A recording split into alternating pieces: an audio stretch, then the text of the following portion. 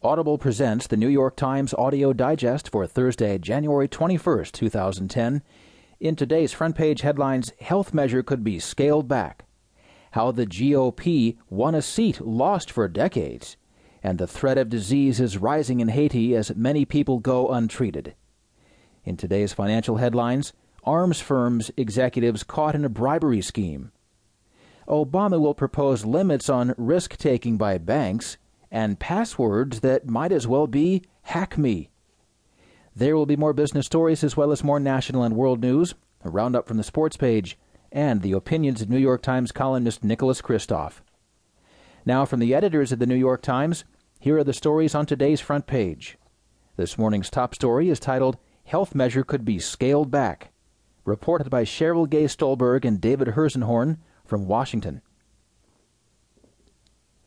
President Obama signaled on Wednesday that he might be willing to scale back his proposed health care overhaul to a version that could attract bipartisan support, as the White House and congressional Democrats grappled with the political landscape transformed by Republican Scott Brown's victory in the Massachusetts Senate race.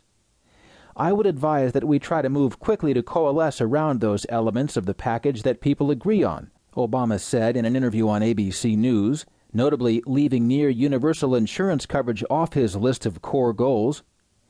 But it was not clear that even a stripped-down bill could get through Congress any time soon.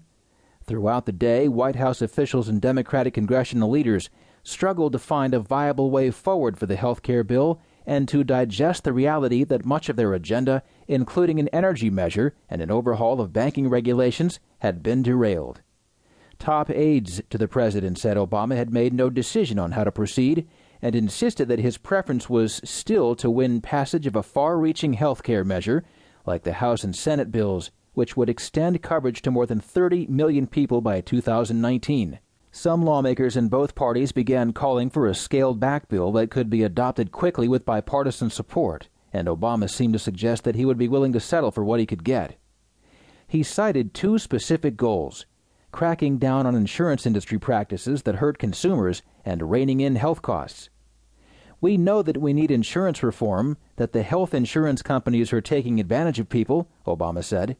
We know that we have to have some form of cost containment because if we don't, then our budgets are going to blow up, and we know that small businesses are going to need help so that they can provide health insurance to their families. Those are some of the core elements to this bill. Republican congressional aides said a compromise bill could include new insurance industry regulations, including a ban on denying coverage based on pre-existing medical conditions, as well as aid for small businesses for health costs and possible steps to restrict malpractice lawsuits. But as Obama noted on ABC, a pared-down package imposing restrictions on insurers might make coverage unaffordable, which is one reason he prefers a broad overhaul. There were signs of a divide between the White House and Democrats on Capitol Hill. House leaders signaled that they had ruled out the idea of adopting the Senate bill, which would send it directly to the president for his signature. Yet close advisers to the president said such a move was still on the table. Brown's victory denies Democrats the 60th vote that they need to surmount filibusters.